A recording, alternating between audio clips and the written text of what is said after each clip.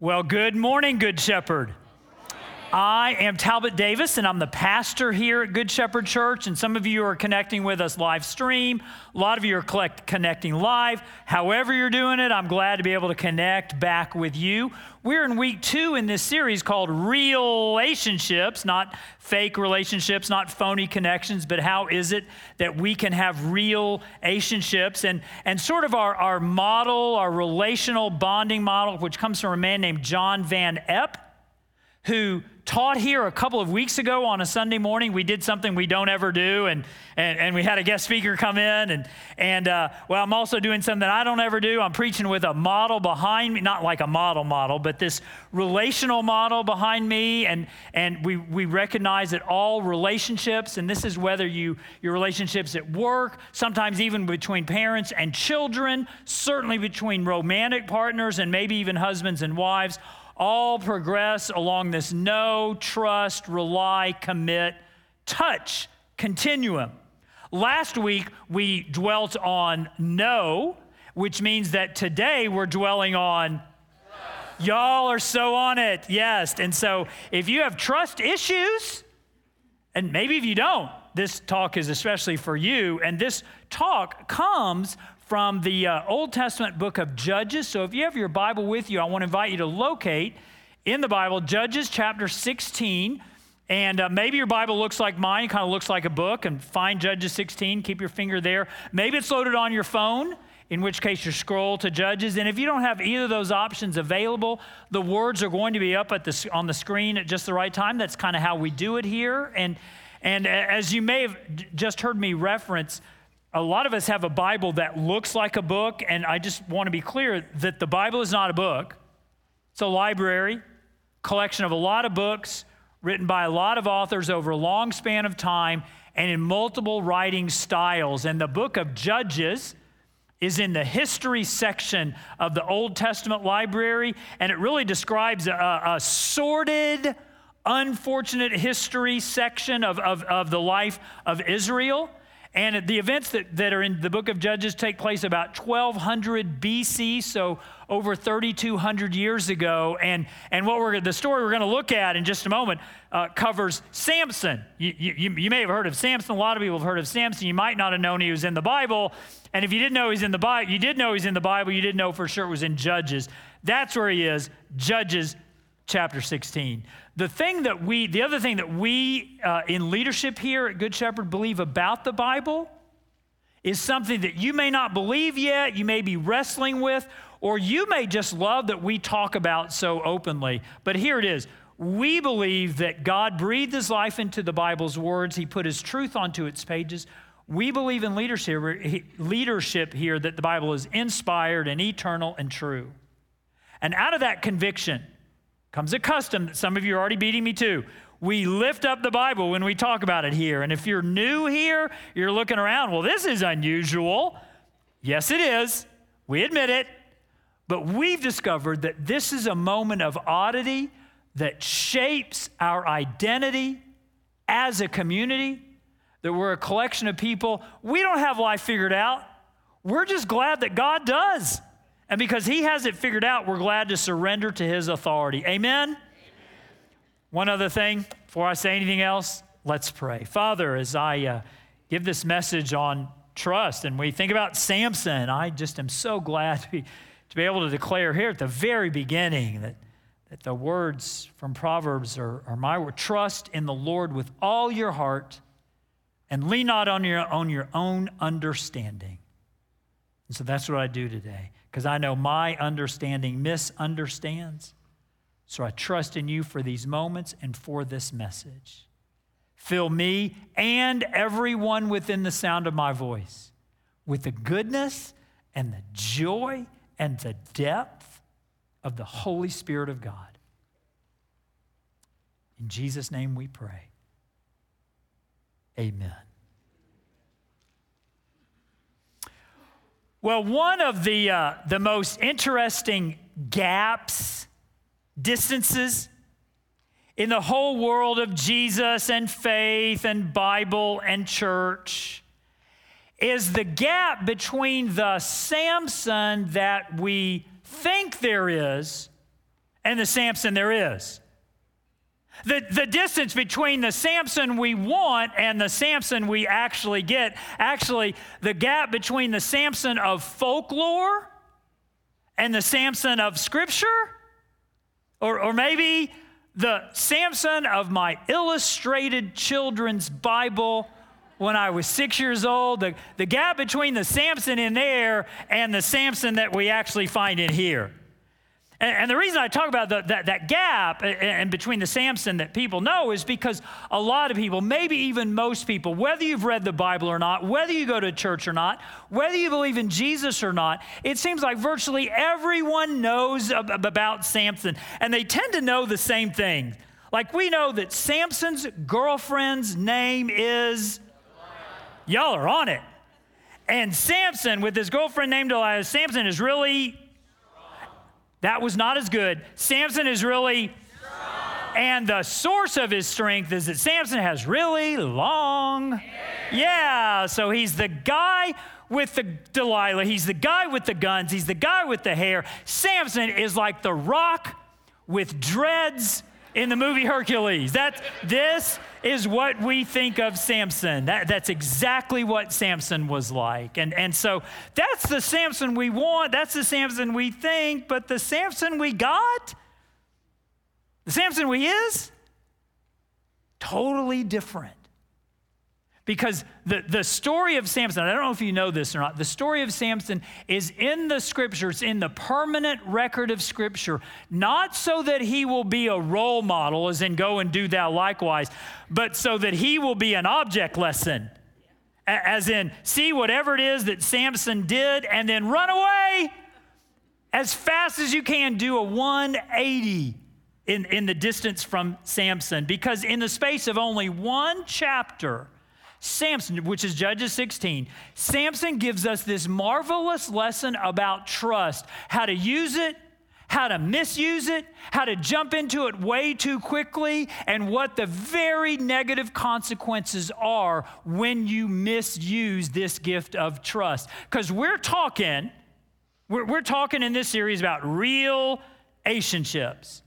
And as I mentioned, we're using sort of a bonding model. How is it that relationships, again, whether it's relationships between husbands and wives, or boyfriends and girlfriends, or coworkers and colleagues, or even life group pilgrims at Good Shepherd Church, that they grow along this arc, that they grow along that you want to know people more than you trust them, and you want to trust them more than you rely on them, and you want to rely on them more than you commit on them to them, and then you want to, all of that needs to be ahead of how you touch, and touch, we do mean physical. And last week we dwelt on know, and we saw how it is that a lot of people, they don't know people at all, but they trust them completely, they rely on them totally, and they touch them intimately. And for some of you, it helped so many of your broken relationships from the past just sort of snap into focus. And we asked the question, why do we work so hard to be known for something when we can be known by someone? Well, today, as I mentioned, it is all about trust.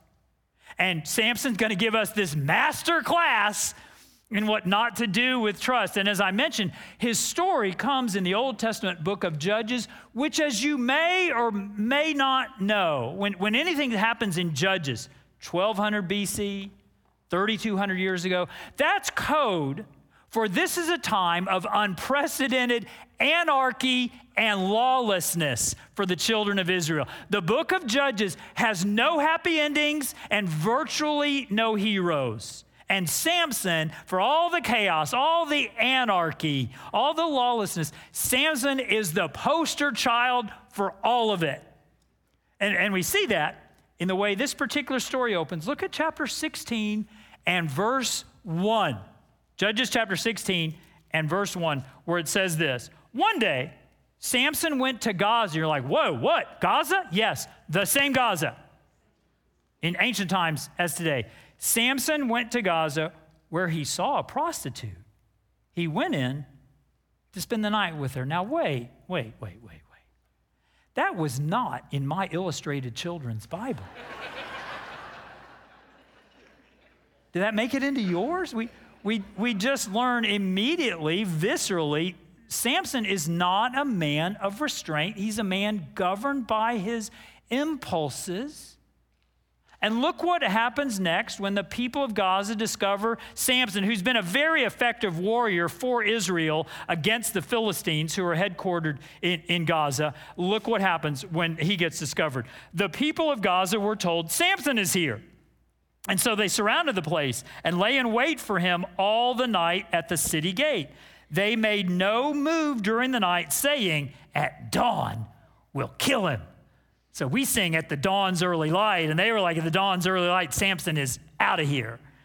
Verse 3, but Samson lay there only until the middle of the night. He's not waiting around till the morning.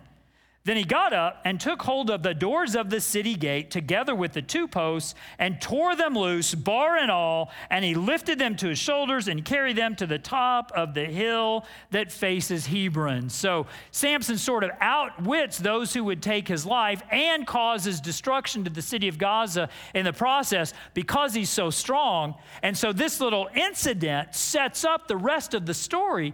Because Samson's enemies, they want to discover the secret of his strength. How is this guy so strong? They want to discover that secret so that they can neutralize him. So the rest of the drama unfolds. How is this going to play out? Which means that what happens in verse 4 is not by accident. Look at verse 4, where it says this. Sometime later, he fell in love with a woman in the valley of Sorek, whose name was Delilah. I love this. He fell in love. You've done this. I've done this. We've all done this. Do you know what is the prerequisite for falling in love? Do you know what you have to have in order to fall in love? A pulse. Go ahead and check. You got one? You are pre-qualified to fall in love. And that's what happens to Samson. He sees Delilah. Presumably she looks good.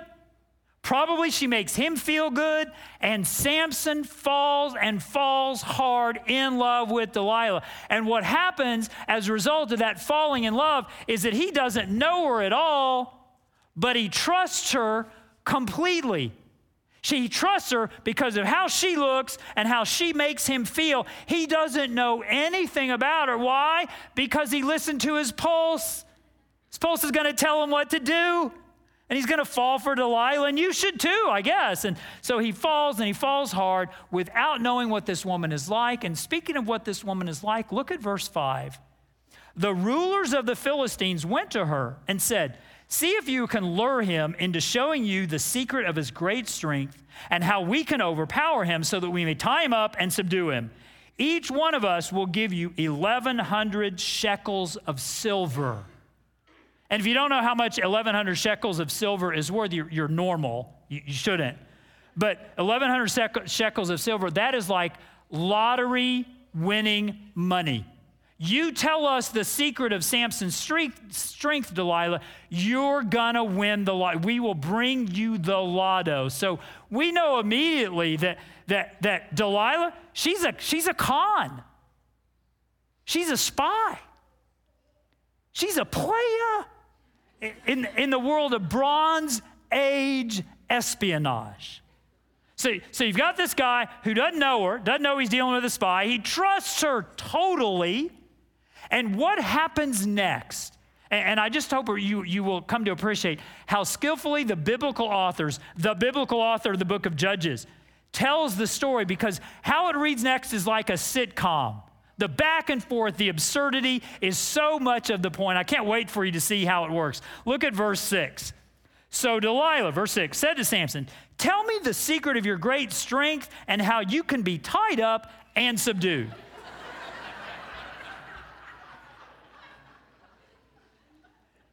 I don't like where y'all's minds are going here at all.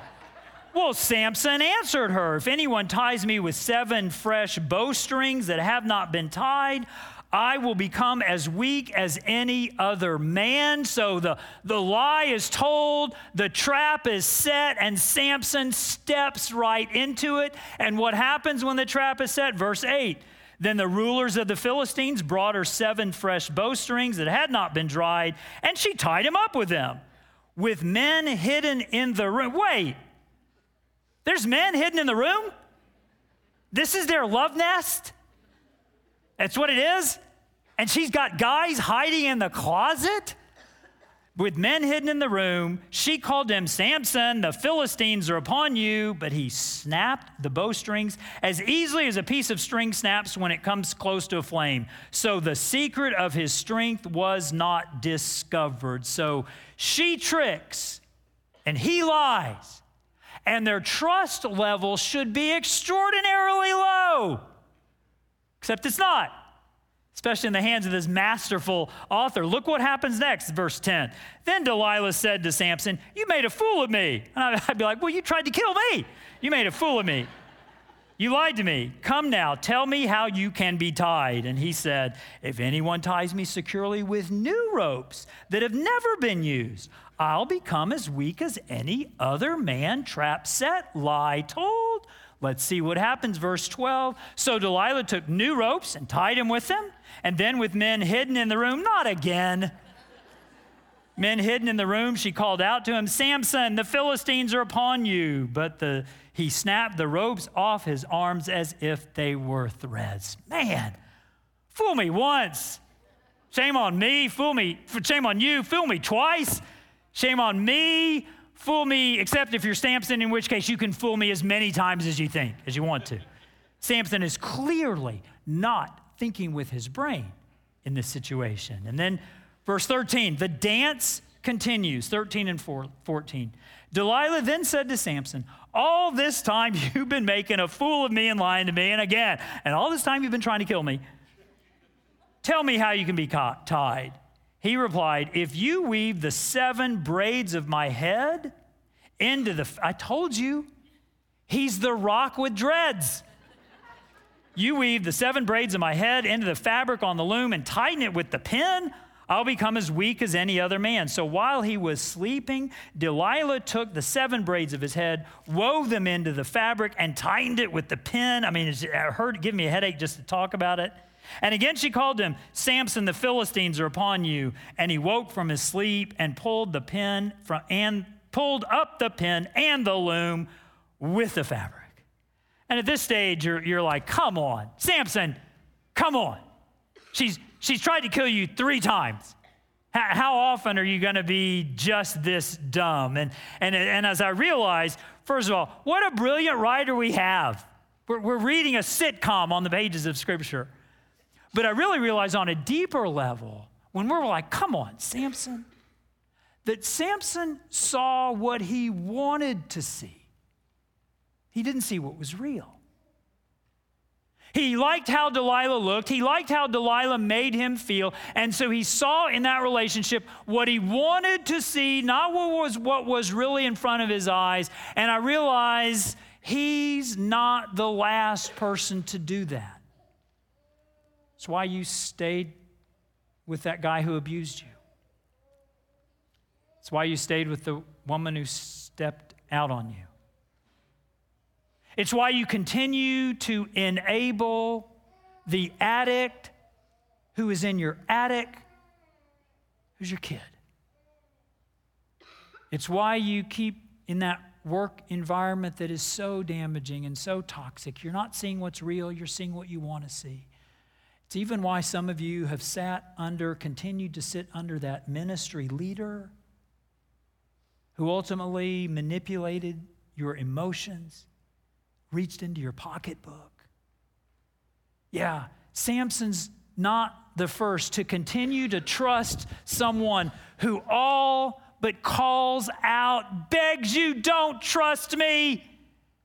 And because he saw what he wanted to see and not what he actually did see, disaster is in the offing, which we're going to see in round 4 of this dance between Samson and Delilah. Look what it says in verse 15. So she said to him, she's such a master at this, how can you say I love you when you won't confide in me? Of course, he could have said, well, how could you try to kill me? How can you say I love you when you won't confide in me? This is the third time you've made a fool of me and haven't told me the secret of your great strength. With such nagging, I'm not touching that. She prodded him you're thinking smart, day after day until he was sick to death of it. She's manipulative. She tells him how much she loves him. If you loved me, you would. If you love me, you will.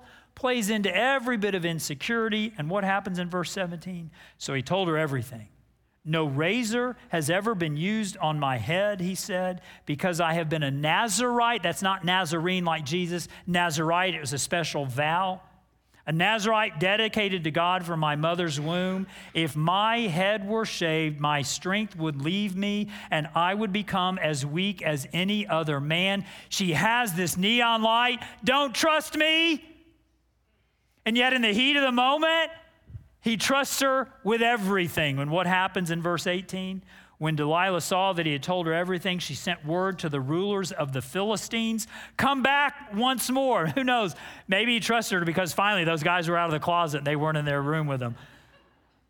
He has told me everything. And so the rulers of the Philistines returned with the silver in their hands, meaning her lottery winning check.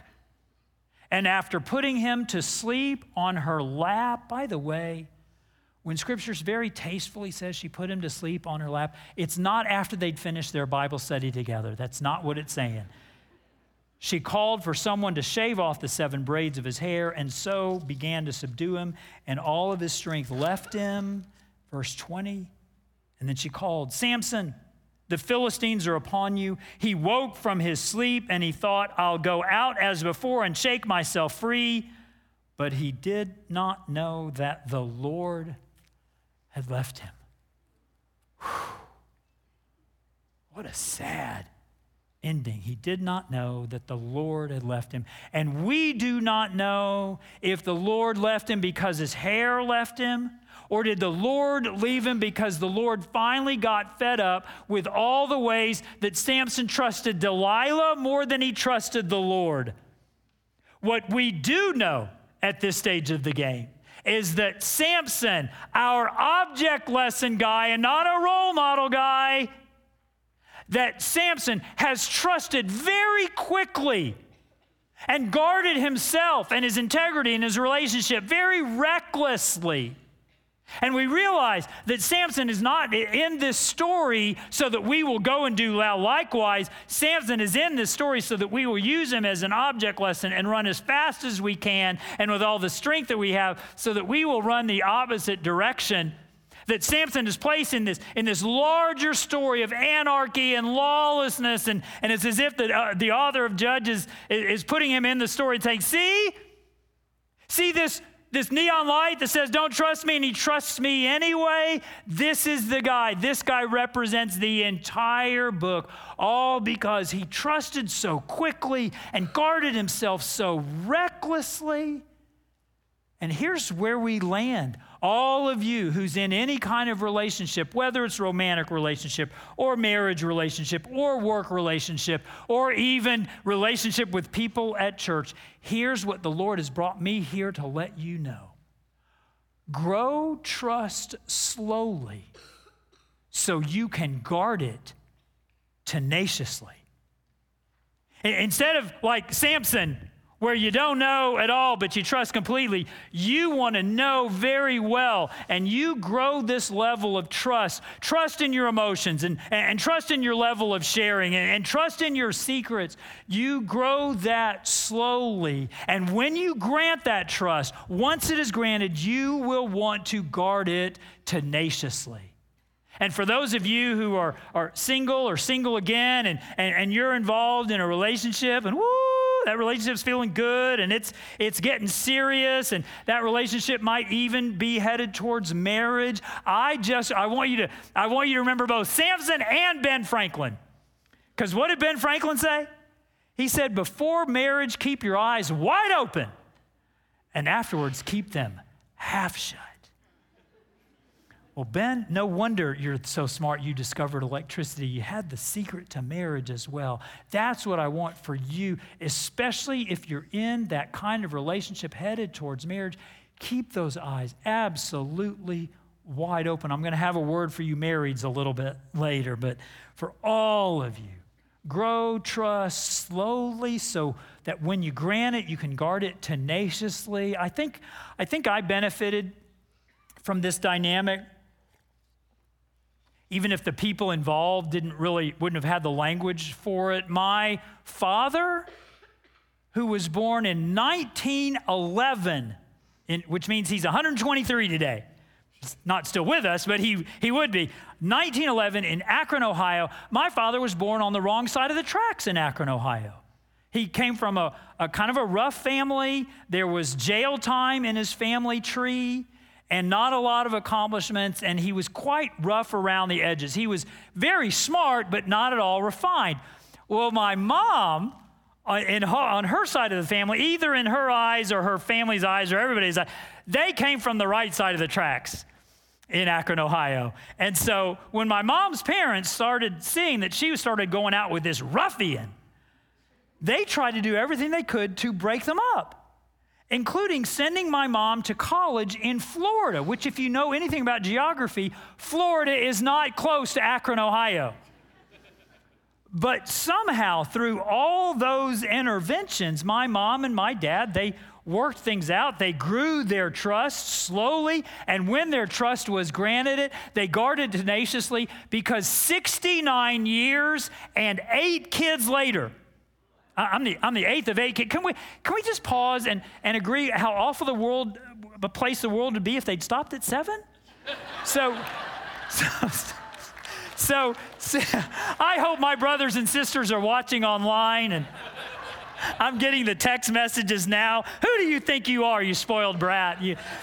69 years and 8 kids later, only death did them part. And you know the most delicious irony of it all is that when my granddad, my mother's father, when he got to be a very old man, who did he turn to for advice? He turned to my dad, the same one he tried to break up. And it turns out he too learned to grow that trust slowly, but once my dad got it, he guarded it tenaciously.